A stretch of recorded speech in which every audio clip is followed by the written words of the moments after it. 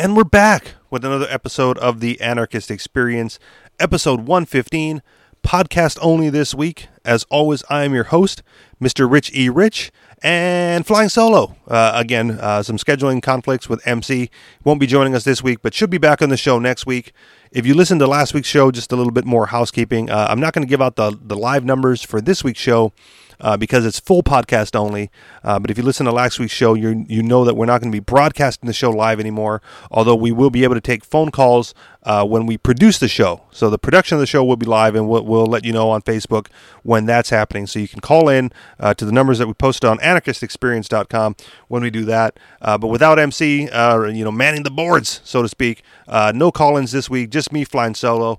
And as you know, whenever Rich flies solo in the hot seat all by himself, the show gets kind of boring for me to do because I like having a conversation with MC. That's part of what's fun for me. It turns into Rich reads the news. So that's the kind of show we're going to have. So if you don't like that format, bye-bye. Talk to you next week. If you do like that format, stick around because I think I have some pretty good articles for us to read through and discuss this week's. All right, that being said, let's jump right into the headlines. Headline: Town mortified as government cuts down, destroys community fruit forest over permit issue. Headline: Teen must get $110 business license to cut lawns for $20. Headline: To lower health care costs, try freedom. Headline: The slow criminalization of peer-to-peer transfers. Headline: Are we fighting terrorism or creating more terrorism? And finally, headline: State lowers the bar for cops. Police no longer required to graduate from high school. All right, and let's just go right from the top. Headline: Town mortified as government cuts down, destroys community fruit forest over permit issue. Reading into the article here. Across the globe, an awakening is happening in which people are realizing the power of growing your own food. Edible landscapes are increasing throughout the world. However, when government gets involved, this self-sustainability through community gardening can often be thwarted. The residents of Sunshine Coast, whose city council just unapologetically laid waste to a 7-year-old organically grown fruit tree forest spanning 11 streets, are finding this out the hard way. A single complaint about a permit sent to the city council into a fruit-hating tyrannical whirlspin, eventually leading to the destruction of the entire project. As ABC reports, the Australian community has been at the center of a 6-month stoush with the council after a complaint was made. The council then ordered residents to obtain public liability insurance and a free permit in order to keep the trees on the footpath. To be clear, these trees were not planted by some rogue farmer on private property without the owner's permission. The community banded together in a hugely popular project known as Urban Food Street Precinct. The precinct has grown immensely over the years as residents volunteered their sidewalk area for the trees to be grown. More than 200 people participated and benefited from the fruit forest. According to some residents, they were entirely unaware there were permit and insurance requirements until the city council showed up with trucks and mulchers to chop down all the trees. Chris White, a chef and resident with the UFS precinct, said the thoughtless destruction of food was done to put in a sidewalk and put the residents in check. It's a way now that they can put a concrete footpath in, and it's a show of force, he said. I think it's the kids that are going to be impacted greatest here because they've nurtured these trees and now they're not here. Through tears, White described how one of the children climbed up a tree to save its fruit before the city council chopped it down. She climbed inside the tree so that they couldn't cut it down, he said. White then noted how the city council wouldn't allow the residents to pick the fruit prior to destroying the trees, and they watched in sheer awe as government destroyed food. We didn't have enough people on the ground to save the trees, and they wouldn't allow us to get the fruit, White said. According to ABC, Councillor Ted Hungerford said the felling of the trees was disappointing, but the council was left with no option after a resident had not applied for a permit nor opted to relocate the trees to private property. Because the city claims ownership over the property in front of people's homes where a sidewalk would go, they are required to get permits to have fruit trees in that space, and most everyone did. However, because one resident didn't apply for a permit, the entire area was leveled. Resident Gail Felgenhauer told ABC that the council was belligerent, bullying, and discriminatory. We've had multiple meetings and presented multiple options and ideas for solving their imagined problems, she said. They have discriminated against food. We have grown food here to share with the elderly in the area, with couples and families, and we've grown this for 7 years. And all of a sudden the council tries to bully us into getting permits, and then there were difficulties with insurance. Ms. Felgenhauer said the citrus fruit from the felled trees would have been enough to provide about 12 months worth of jam for residents, according to ABC. And there were a dozen or more pawpaws, beautiful pawpaws, that lovely residents all over there who had physical disabilities. He ate the pawpaws regularly, she said. It's just such waste. Queensland One Nation leader and member of Buderim, Steve Dickinson, said the council's actions was wrong in every sense of the word, ABC reports. This is renowned throughout the whole world. People love this. The local community loves this, he said. What message is this sending to our children? The residents are furious and calling out the utter hypocrisy of the council, citing safety issues when other residents can put up shrubbery and stone walls without a permit. Pointing out more hypocrisy of the council, Dixon noted how unsafe the area is now because all of the stumps left by the cut trees. Not to mention it's all about safety. There's big stumps hanging out of the ground. So when somebody walks along there and trips over those stumps, who's wrong then? Seriously, nobody has thought this through. Why is food the reason you have to get a permit when people can grow ornamentals and rock walls wherever they want and not get a permit? That's the issue, Dixon said. After destroying the food and in spite of the backlash, the council showed no signs of backing down and promises to go after anyone who dares grow food. They said if I don't go through the correct channels, that's what will happen. Trees will be cut down and I'll get a $600 fine. End of the article. Now, there's a lot to deconstruct. Well, not a lot. There's a little bit to deconstruct in that article. And whereas, yes, I'm against, the state-sponsored destruction of food, I don't fault the state entirely in this article because, again, this is not only the state destroying food, which, of course, is a bad thing, but this comes down to an issue of public and private property. Right, and in the article, they're very clear that the residents of this little town chose not to put the trees on private property, instead choosing to put it on the public land out front of their private property instead, which adds a whole nother dimension to the true response or the proper response to this situation. And in my opinion, which I get to give because this is my show, is that they'd have a better case, in my mind, and a better case to put forth against the state and against government corruption and destruction of food if the trees were grown on like private lands, right? But the minute you go like, oh man, this is community property and we all get to do what we want, then you end up in situations like this where you use the community land and I guess the whole community is okay with it, but they still don't control it. Right? Like it's still, like the government officials in this case were claiming that they control that aspect of the property and they can do what they want with that land. And they want to fell trees and leave stumps behind, then so be it. Right? Now, if it was like, 2 feet less into the yard and then trees that fall in the yard, you just share with your neighbors, then by all means, raise a ruckus, raise hell and tell the state, to screw off. But in this case, right, with the problem with public land is the one person complaining, right, has a claim over the communal ownership of that land as well, right? And not that they have the final say or that, that one voice vetoes all the other, but the fact remains that, if 10 people own a property and 9 people agree what to do with it and one doesn't, right, that one shouldn't be forced to pay or shouldn't have to go along, with the ideas of the other 9. And in this case, because it's community property, that's exactly, what could end up happening or what did end up happening with the complaint. Now, is it bad again that that they didn't let them access to the trees and didn't let them pull down the fruit and, felled the trees anyway? Absolutely. But I wouldn't necessarily, chalk this up as a case of, government destroying food, just because that's what governments do, right? That's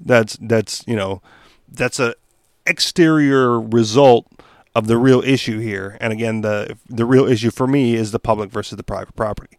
I would advocate, no public property, right? Like, whoever is, if the homeowner is responsible for the maintenance, of that piece of property, of the sidewalk in front of their house, and it's like that's part of the property, then by all means, put whatever you want there. Put up a wall, blocking, access to it. For all I care, I don't think that would go very far. But you should have a right to do with what you want on your private property. And if the whole community gets together and says like, oh no, we're just going to own this in communal, right? And everyone's like contributing their own private property to the collective, by all means, let that go too. There's no reason for a state to interfere or to get involved with any of that aspect of it or any situation that comes forth because of that. But in this case, you put the trees on the public land and the state comes through and cuts it down. I'm less than sympathetic because in my mind I go like, well, you've got your own private land. Why did you choose to use the public land instead of your private property? Right? Like I wouldn't dare go out and grow a garden, in the park next to my house. Right? If that were, like assuming I lived, next to a park, but you get what I'm saying, right?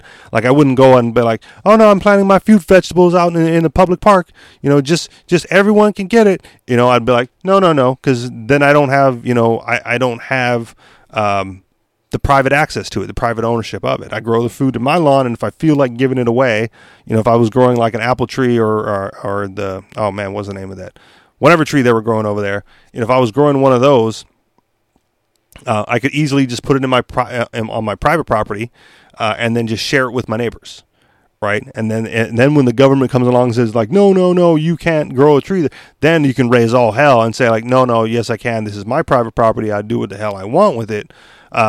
And there's nothing, and then defend it, right? Which is a whole separate issue that we've gotten to before, is the ability to defend your private property or what you claim to be your private property against encroachment, right? Then you have your neighborhood up in arms, right, against the state saying, no, you're not going to cut down his tree on his property, and you're not going to cut down my tree on my property, because this is private property, and we don't put up with any of that nonsense here.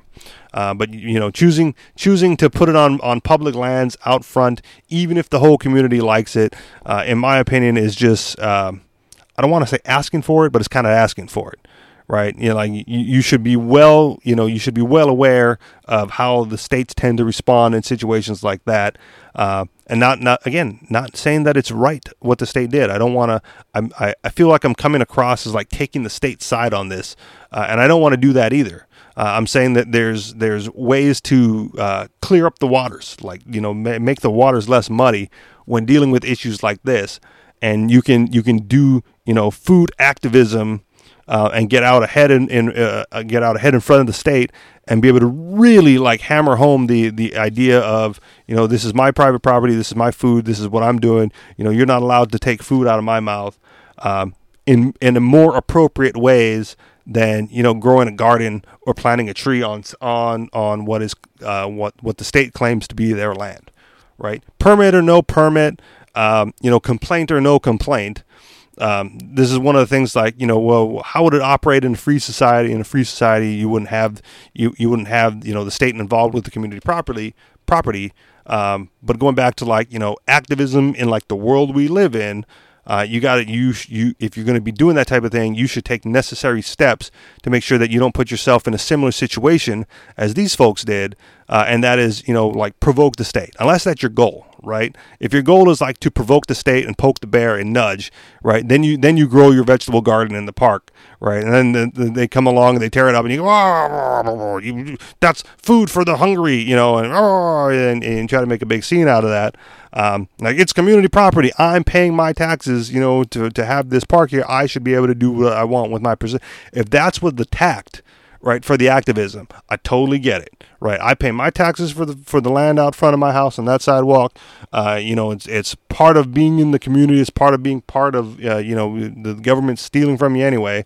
But as long as I'm paying for that aspect of it, I'm damn sure going to grow a tree and grow some fruit on it.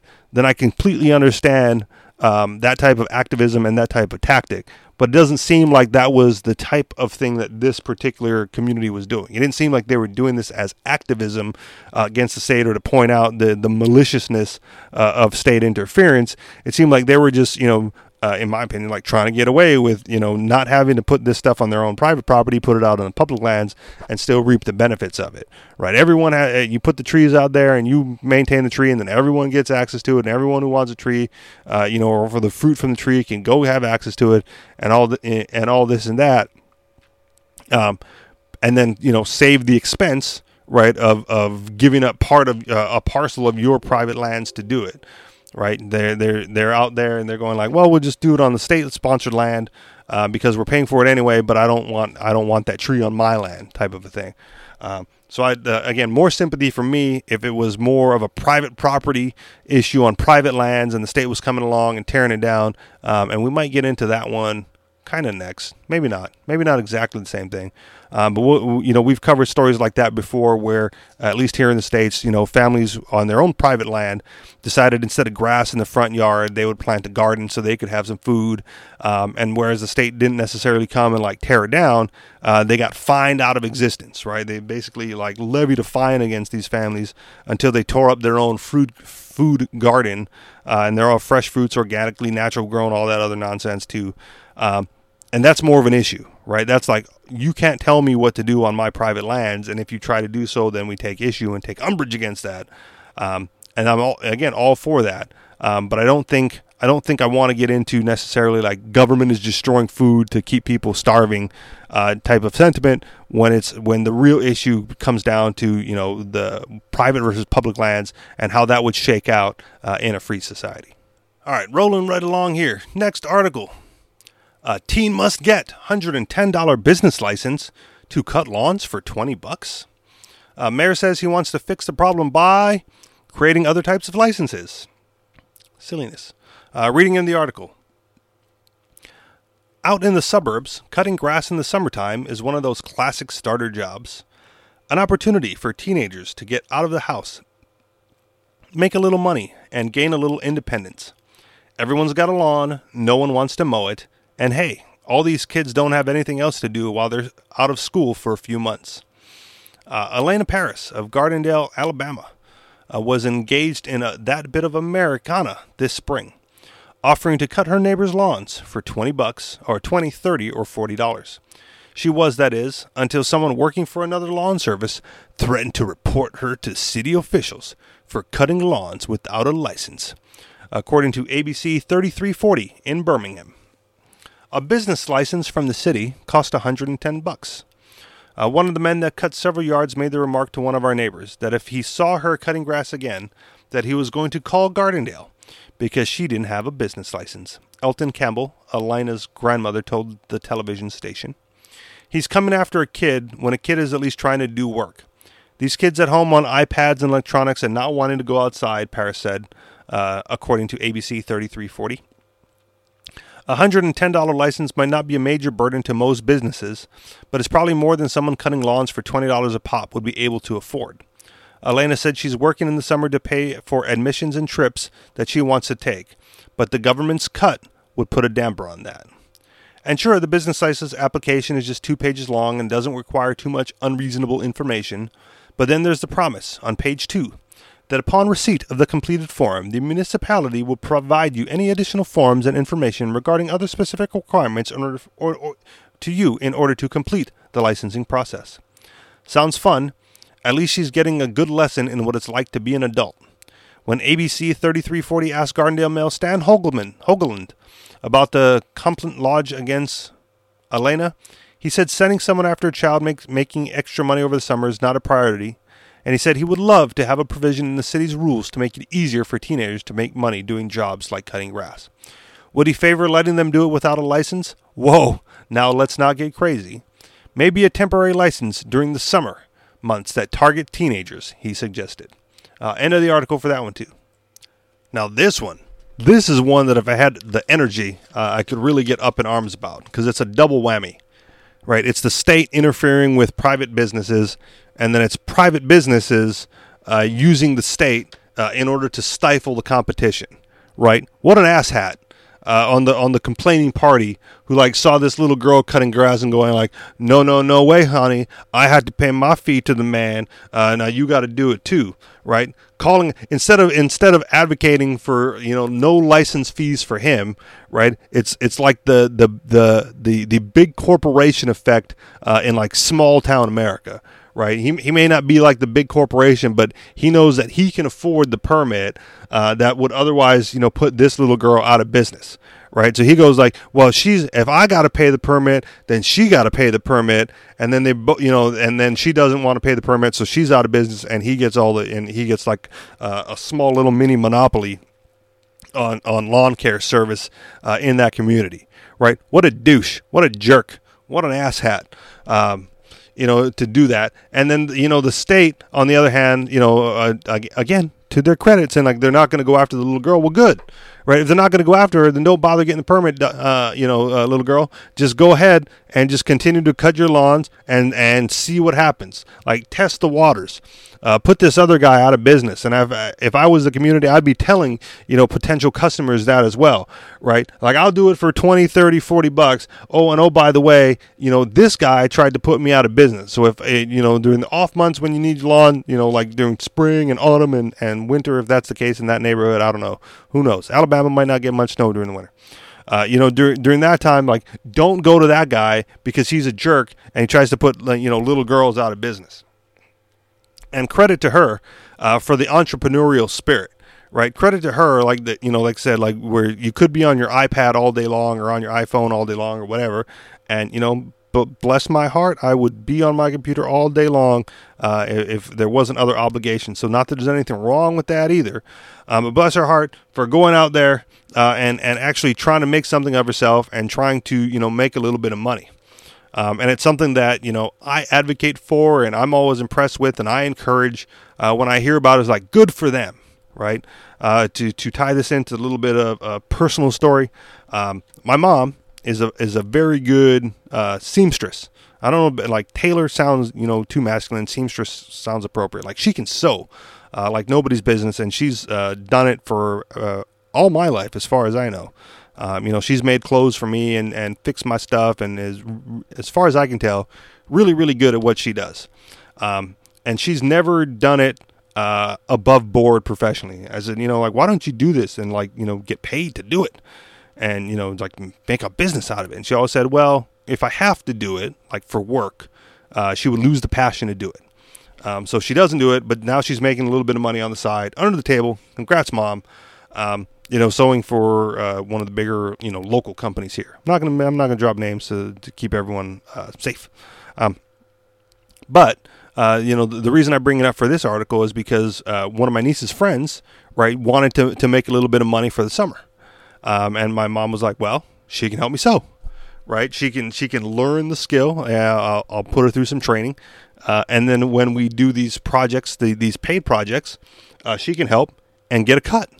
I was like, that's amazing. That's beautiful. That's what I like to see. Like, good on her, for like stepping it up and trying to make some money and finding a marketable skill, right, at a young age. Like, I think like early teens, right? I think she is. Try to find a marketable skill at an early age of which you can get paid at now, and then build it to a bigger business later. Should that be a path you decide to take? Should that be a path you want to move on? And I was very impressed. And recently I was like, how come she's not sewing anymore? And it was basically like, well, she kind of got bored of it and didn't want to do it. And and my mom was like clever. Right? She's like, I hope she doesn't think she's getting paid for not sewing. Right. I hope she thinks that just because, I taught her how to sew that, I'm going to pay her for, the jobs that she's not doing. Like, if she wants to get paid, she's got to come and put in the work, fire up that sewing machine and sit down and actually make something. So we'll see what happens there. But that's the kind of spirit that I like out front. And me and MC, we had a discussion, was it last week, about my son coming into town, and figuring out if he has any like marketable skills. Now, granted, he's 11, but who cares, right? Like, I don't hold his age against him as far as ability to make money. And I think that if you can get that mindset early on enough, which is hopefully what I'm trying to do here, that you can make some money doing it.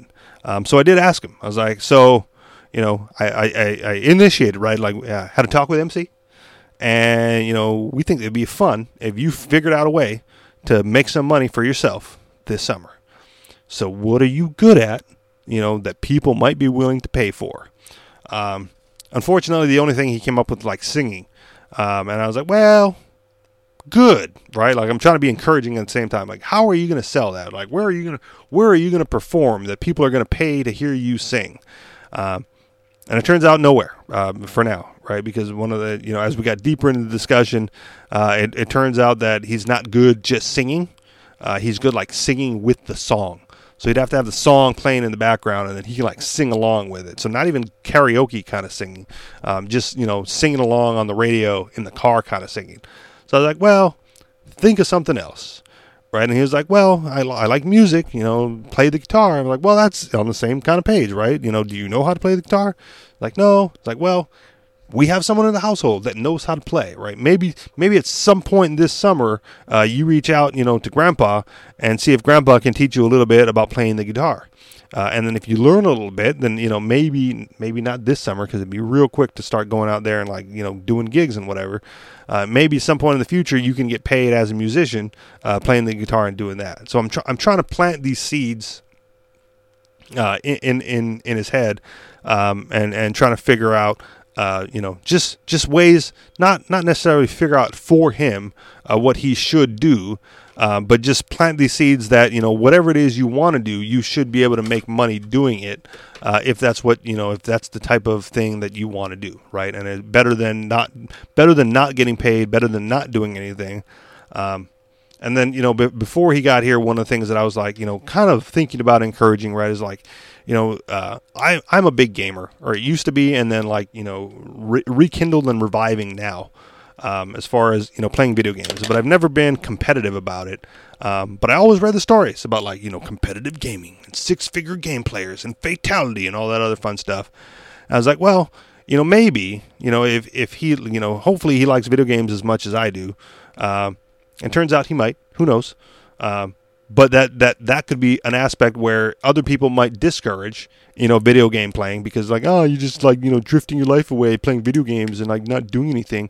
And I would be, like, the only one encouraging that type of behavior, because you can win money playing competitively if you enter contests and all that other fun stuff. But the disappointment, I'm going to call it disappointment because I'm a little disappointed, is he's not so much like a game player as he is a game watcher.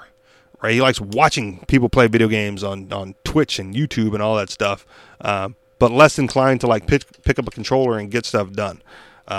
So still on the hunt, still looking out for something that might get him inspired, might get him interested, might hold his attention long enough where he could, like, again, not necessarily make a career out of it, but make some money out of it. And if he can do it over the summer, great. If not this summer, then, whenever. Right after school, I don't care.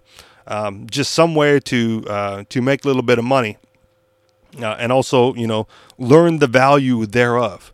Right? It's easy, to be a kid and to have everyone, buying you stuff and have everyone, giving you money, just for doing nothing, just because, like, oh, you're gonna go out here, like, here's some cash, just go have fun. It's like, well, now you got to earn that, man. And I posted this on my personal Facebook page. Like, you got to earn a little bit. Like, we went to go play mini golf, and I bought the first game. But upon, like, losing a little bit, his luster for the game kind of evaporated. I was like, well, he's like, oh, we'll play another game. I'm like, well, you're not really earning another game, man. Like, the way you're playing doesn't inspire me to pay for another game for you to just, like, goof off at. If you want to play. If you're going to play junk, if that's, like, the best you can do, then so be it.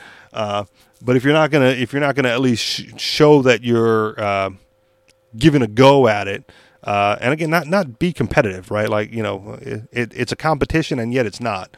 But there are certain things that you can have fun doing and still remain somewhat, like, cordial about. Right, and I guess the best example I can give for that is, like, you putt the ball, it bounces because it's mini golf, right? It bounces, then you go kick the ball, right? Like, at some point you go, like, well, I'm not going to play, I'm not going to pay for someone to go out and just, like, kick a golf ball around a mini golf course, right? I mean, if you're just not good, but you're having fun, playing normally, right, like putting the ball, I'm okay with that. But fortunately for him, someone else just gave him some cash. I was like, well, you spend your cash, man. I'm not. You want to play another game? Your score doesn't warrant me covering it. So he bought the second game and improved his score. Still beat his little ass. Improved his score. And maybe, hopefully, improved his score because all of a sudden it was his money on the line. Like, he paid for the game and therefore was motivated or somehow incentivized to play a little better. And at least, like I told him afterwards, like it's okay to be junk, right? If you're having fun, if you can say this is the best score that I could do today. Like, I personally played the best game of mini golf I could that day. Right, like and because I was competing, with myself, because I had no doubts that I was going to beat him, but I was competing with myself and I was having fun, and you take your shots or whatever.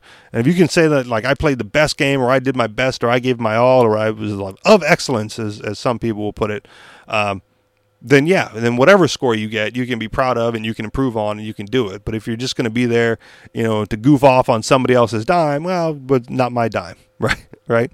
Like, I personally, work too damn hard for my money to spend it on goofing off in that aspect of it. Right? I'll buy video games, and a bunch of video games, and I'll spend it on, dumb stuff as well. But it's dumb stuff that I enjoy and that I'm not going to necessarily goof off with. Because learning the value of a dollar, just like again going back to the article, having to earn your way to do your own field trips or to class trips or whatever projects you're working on, really makes you think long and hard about what it is you're doing to make that money. And to have someone like a competitor try to put you out of business is a real quick lesson in what it's like to use the state as a weapon against someone else, right? To use that aspect of it, to grasp at the gun in the room, as libertarians used to like to talk about. They don't really mention that too much anymore, but the gun in the room, right?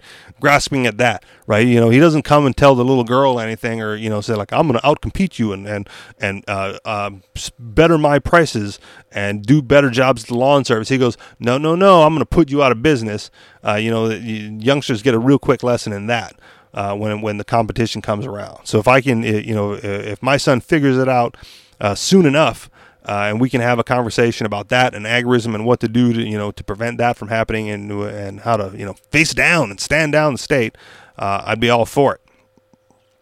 But until that happens, then we'll just keep planting little seeds into the youth, hoping that at some point they'll grasp it, and by the time I'm old enough, they'll have overrun the state for me, and I can take solace in my old age, in my retirement, of not having to deal with the state because those youngsters came up and figured it out not soon enough. All right, let's skip an article and jump into the slow criminalization of peer-to-peer transfers. And I'm going to read through this article, and it's unfortunate that MC's not here, because the last couple of weeks we've been heavy on crypto and Bitcoin and all that other fun stuff in the alt realm. And then MC told me about a couple of people who got busted for trading Bitcoin on local Bitcoin. And said, like, Rich, if I was just telling you about this, if you just wanted like another ticket to jail, here's how you can do it. And I was like, man, I've got enough tickets to jail that I can cash in any of them whenever I want. So, as much fun as trading Bitcoin on local Bitcoin sounds, and I'm not against it, right? And I still might get into it.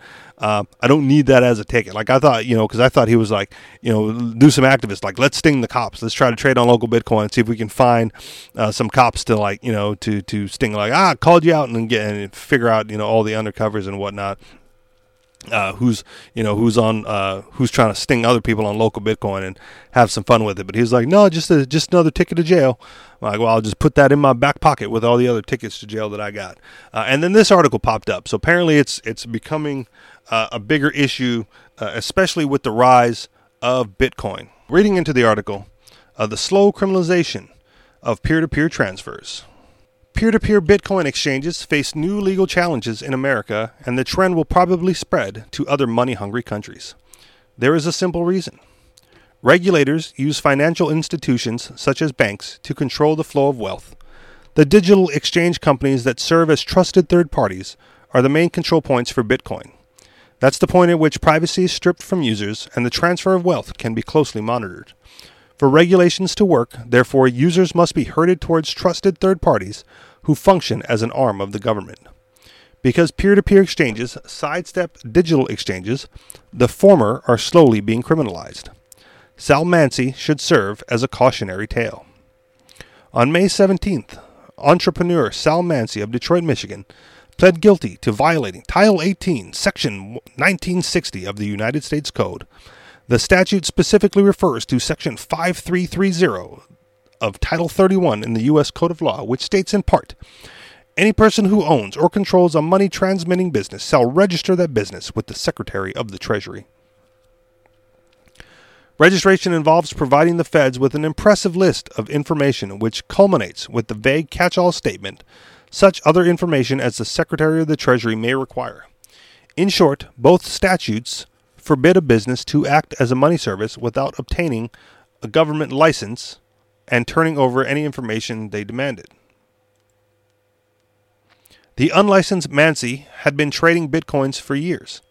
At first, the purchase of Bitcoin was apparently conducted through digital currency exchanges such as Coinbase and Bitstamp, with the sale occurring on local bitcoins. The resulting profit was then channeled through the business bank accounts of his corporation.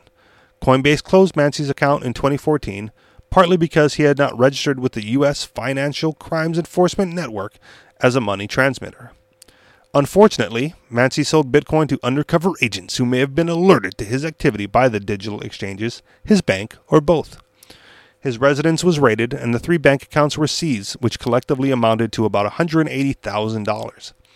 Mansi could receive a sentence of 5 years as well as a $250,000 fine.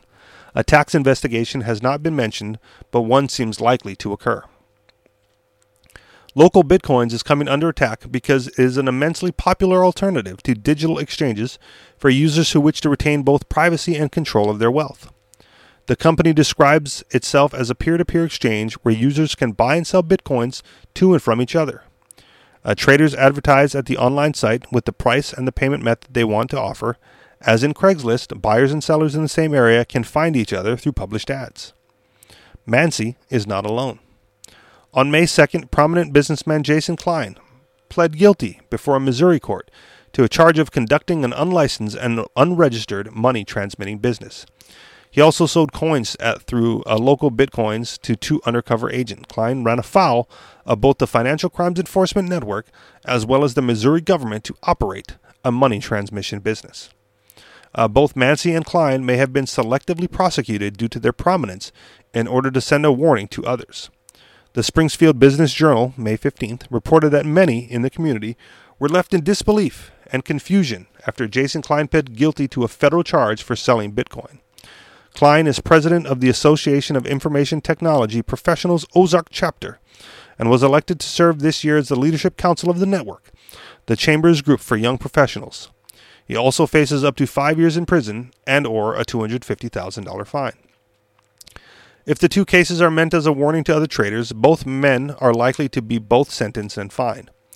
The news featured at the CoinDesk site May 3rd commented on a flurry of similar prosecutions. They include, on April 27th, Richard Pettix of New York State pled guilty to making material false statements and operating an unlicensed money transmitting business. On April 20th, Thomas Constanzo of Arizona was detained by the U.S. Department of Homeland Security when officers raided his home. Agents were authorized to confiscate financial records and any illegal contraband in his home. The arrest of both Pettix and Costanzo had complicating factors. Pettix is a sex offender who illegally accessed a computer. Costanzo possessed ammunition in violation of agreement from a prior conviction. The money laundering charges were added later as a result of continuing investigation. By contrast, Mansi and Klein's conviction was about Bitcoin, pure and simple. A change in how the law treats peer-to-peer? The preceding arrest in 4 different states may signal a shift in how the law views and handles certain forms of peer-to-peer trading. In July 2016, for example, Bloomberg reported on the first state money laundering prosecution involving virtual currency. The article opened a Florida judge threw out a state money laundering charge against a man who was accused of illegally selling more than $1,500 in bitcoins to undercover detectives, concluding the virtual currency doesn't qualify as money. The state is appealing the decision. Cases may no longer be thrown out. A May 6th headline in the Miami Herald stated Florida criminals who use bitcoins could now face money laundering charges. Those arrested do not need to deal drugs, sell sex, or commit fraud, of course. Merely being unlicensed is a crime. As Jamie Redmond pointed out at Bitcoin.com, the bill will essentially add Bitcoin to the current definition of monetary instruments under Florida's Money Laundering Act. The bill had passed both the Florida House and Senate. It awaits the governor's signature. The crucial importance of freedom through peer-to-peer. Peer-to-peer buyers do not seem to be targeted yet, nor is it necessary to do so for local bitcoins to halt in America.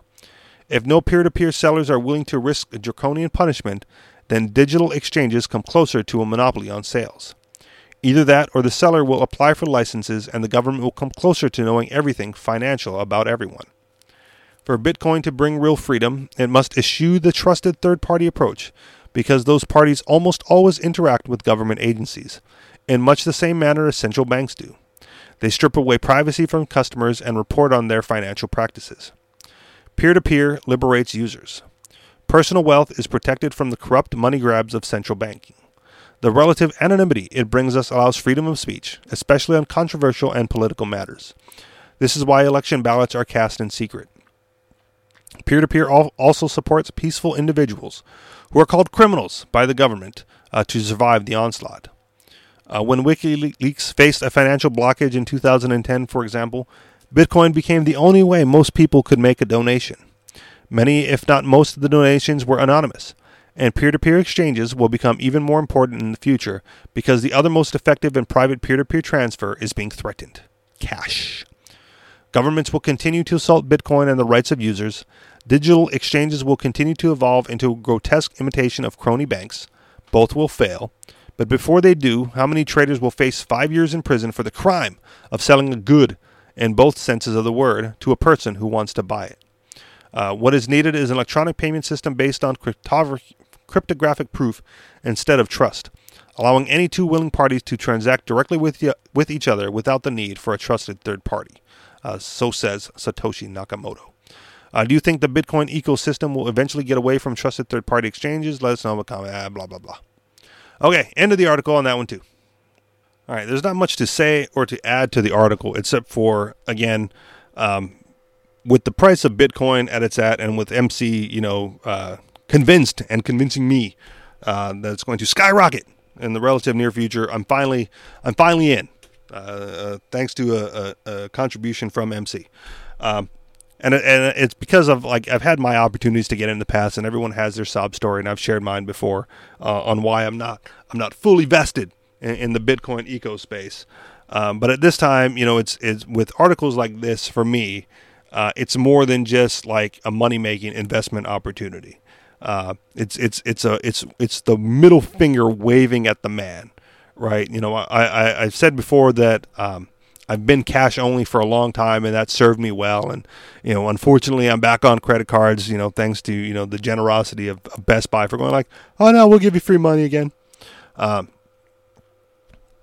for me, it's another one of those things where it might get to the point where it truly impacts the way I associate with other people. Like there's certain, there's certain aspects of my life where I don't want to deal with people, any type of people in general, right? Like the jobs that I currently hold, that I labor for money, I don't really have to deal with a lot of customers and clients or anything like that, right? I'm in the back, I'm in the kitchen in the restaurant, I'm the labor guy, hauling boxes for the moving company. I don't do any of the consultations with clients, and I don't deal with customers in the restaurant. And it's because I don't want to associate with so much people who, deep down have it out against me, right? Like my close knit group of people, I want to be like pro-anarchy, anti-state, followers of the NAP, and certain other criteria, I guess, that I'm willing to make minor concessions for here and there, depending on, how we met and what circumstance our relationship is currently at. And I think I might be adding, Bitcoin to that list pretty soon, right? Like if you're not, if I'm doing work for you on the side, right? I'm going to want to get paid in Bitcoin, and if you do work for me on the side, I want to pay you in Bitcoin. I'm not to that point yet, so don't worry about it. If you're out there and worried about it, but it may be one of those things where peer-to-peer Bitcoin, again, not going through the exchanges because screw that, or even Monero, right? Thumbs up for Monero. We miss UMC. It might be one of those things where it's the middle finger to the man. It's a show of solidarity with your fellow crypto people. In my case, it would be like crypto anarchists and crypto agorists, and just one of those things where, man, just we can one more step to getting away, right? One more step towards freedom. One more step towards eliminating the state from our life, right? One of the we do the show from Honolulu, Hawaii. And one of the big things that it goes on here is every once in a while the sovereignty movement like flares up, and everyone's like, "Oh, free Hawaii, back to the monarchy." Right? They want a monarchy, and the reason the sovereignty movement doesn't work is because the leaders of each faction of the movement wants to be the new head of the monarchy when the monarchy gets reinstated here, and I can't be part of that. But my advice to them has always been, not that they've ever listened to me directly, but my advice has always been, if you want to get away from the federal government of the United States, right, stop using their money. Right, I've said this for damn near a decade now, where figure something else out. Right, local currency was a big thing, gold and silver, but just on a local level, right, when trading amongst your other sovereign citizens or sovereign individuals or people in the sovereignty movement, right, don't use Federal Reserve notes. Just don't. Like, figure something else out. Trade amongst each other so that you don't have to pay their tax or do anything like that. And then, get ready to defend your land, right? Get ready to this is our homestead and we're not moving and we're not paying the state tax and we don't use Federal Reserve notes and we don't do any of that. This is ours, and if enough people in the sovereignty movement got behind it, you'd either see the state first backing down, or the state attempting a massacre and then calling in the National Guard to quell the riots, which I'd be okay with, right? I would not mind seeing it burn at this point. But that's always been my thing, right? But they're held hostage because they still transact in Federal Reserve notes. They're held hostage because the government has a sneaky way of giving land back to Hawaiians. Right, they go like, well, we got the Hawaiian Homestead Program. You just sign up for it if you're enough of Hawaiian. When something becomes available, we just give you some land cheap, and it's yours on the homestead. It's like it's like an Indian reservation that they just don't see coming until it's too big and you can't do anything about it anymore. But that's neither here nor there. So going back to the Bitcoin aspect of it, it's just one of those things where get away from Federal Reserve notes, get away from dollars, get away from the banking system. And just do that, right? Just do it in Bitcoin. MC said it best. He goes like, I don't even consider Federal Reserve notes money anymore. To me, like Monero is money. Bitcoin is money. If I can do all my transactions in that, I'd be set. And I was like, okay, I'm with you. I'm on board now. Let's work towards that. How do I easily convert my Federal Reserve notes to some crypto that I can spend, right? Because that was my issue a couple episodes ago. Right, I need to be able to spend this stuff. It's like it's if Monero and Bitcoin is going to be money for me, it has to be considered liquid, right? Like I don't want to have to convert it back to Federal Reserve notes to increase liquidity. Like that's liquidity right there. My ability to spend Monero and spend Bitcoin. But let's do that, right? Let's get more people on board doing that, where that's how we transact with each other. Peer-to-peer, anonymous as best we can over Monero, right? Because that's, according to MC, like that's where it's at for anonymity, right? Let's do that. Let's get that done, and let's take one more step away from the state. Let's get ourselves out of the banking system, right? And if I did go on local Bitcoins and I turn into, one of these guys, with the buku bucks, you can be damn sure that, the cash that I got transferred over to me for selling a Bitcoin wouldn't end up in a bank, right? It'll just end up being spent on something else. We're transacting with someone else who'll take cash for whatever goods, but never in a bank, never in a bank, and I don't know, some other way, right? Some other way to turn that back into Bitcoin for myself.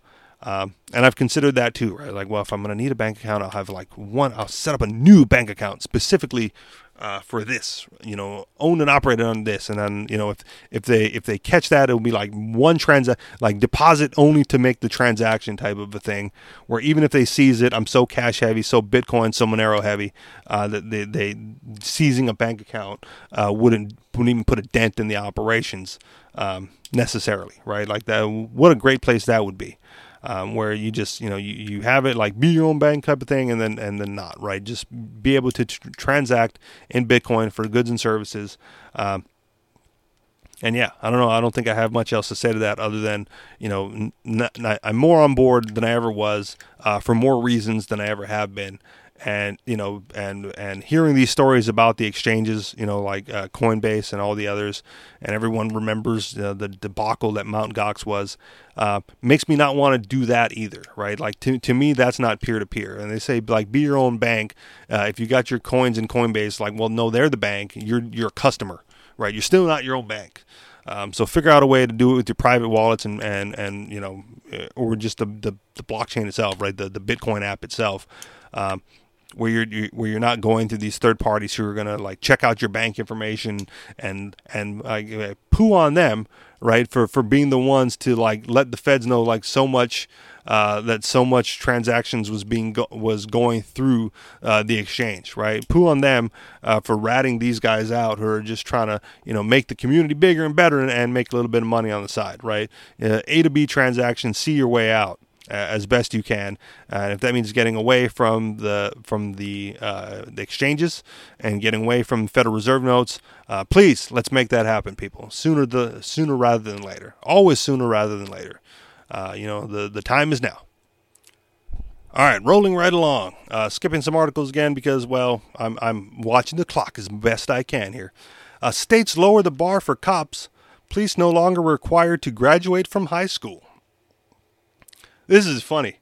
Just the headline itself is funny to me and scary at the same time, because I didn't think they were bright enough to graduate from high school to begin with, and yet now it's just confirmed. When you're dealing with the cops, you're dealing with people with the emotional level of a fifth grader or a 5-year-old, I should say, and the intellect of less than high school now. And again, I'm not pro school by any means whatsoever. So, maybe you could get like a homeschooled cop who kind of knows what he's doing, but the fact is he still wants to become a cop and whatever.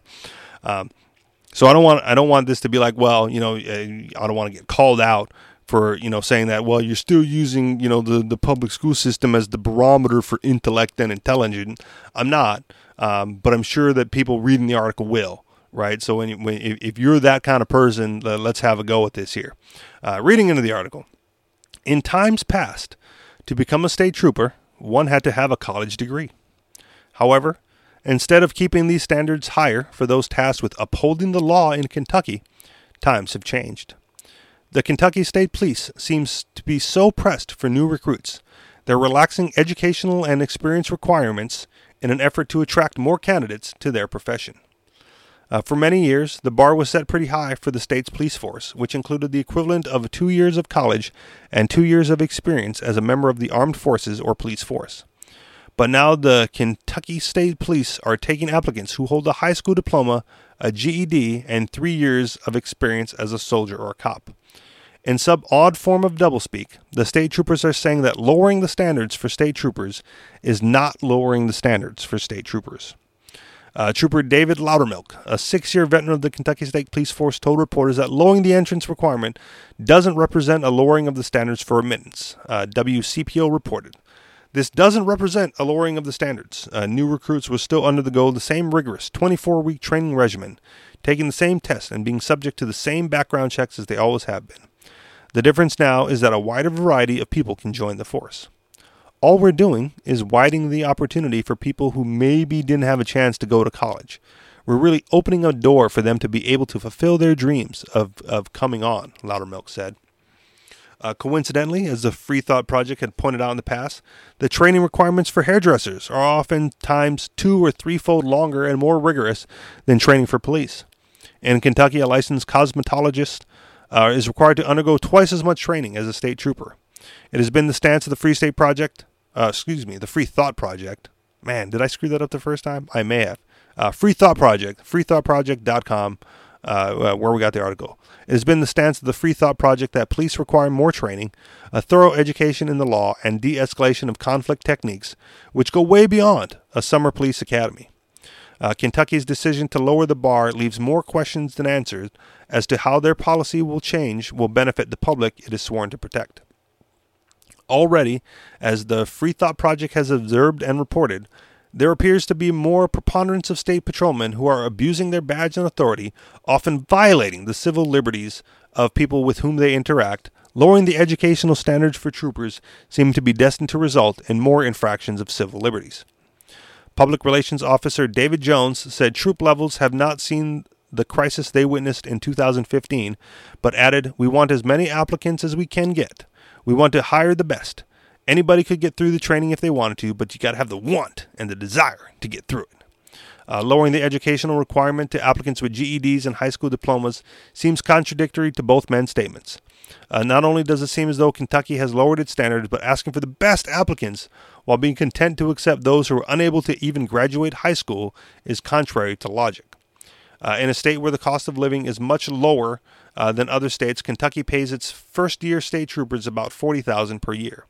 That should be enough to attract many troopers from out of state to Appalachian Mountain states to work without lowering educational standards. Dropping the state standards to those with a basic education has many scratching their heads, wondering and asking the question, why? Lowering the bar should come as no surprise, given the fact that the federal court ruled police departments across the nation can discriminate against applicants who are too smart. This decision by the U.S. Court of Appeals for the Second Circuit to condone the ability of police departments to discriminate against smart people is one of the most profoundly ridiculous moves ever made. But it also tends to explain the state of police departments today. It takes a special kind of person to go work every day and harass, kidnap, and kill people for victimless crimes. The act of unquestioningly carrying out orders to ruin the lives of good people whose only crime was to do their own body as they wish would eventually have to raise the eyebrow of a person with a high level of intelligence, or so we'd like to think. Knowing that this ability to discriminate against intelligence and police departments exist, coupled with the lowering of academic bar, tends to put police state USA in perspective. In the past decade, we've seen heavily militarized actions against nonviolent protesters. We've even seen school districts accepting MRAPs, and we watched from the sidelines as Mayberry transformed to martial law. A smart person does not deliberately tear gas journalists.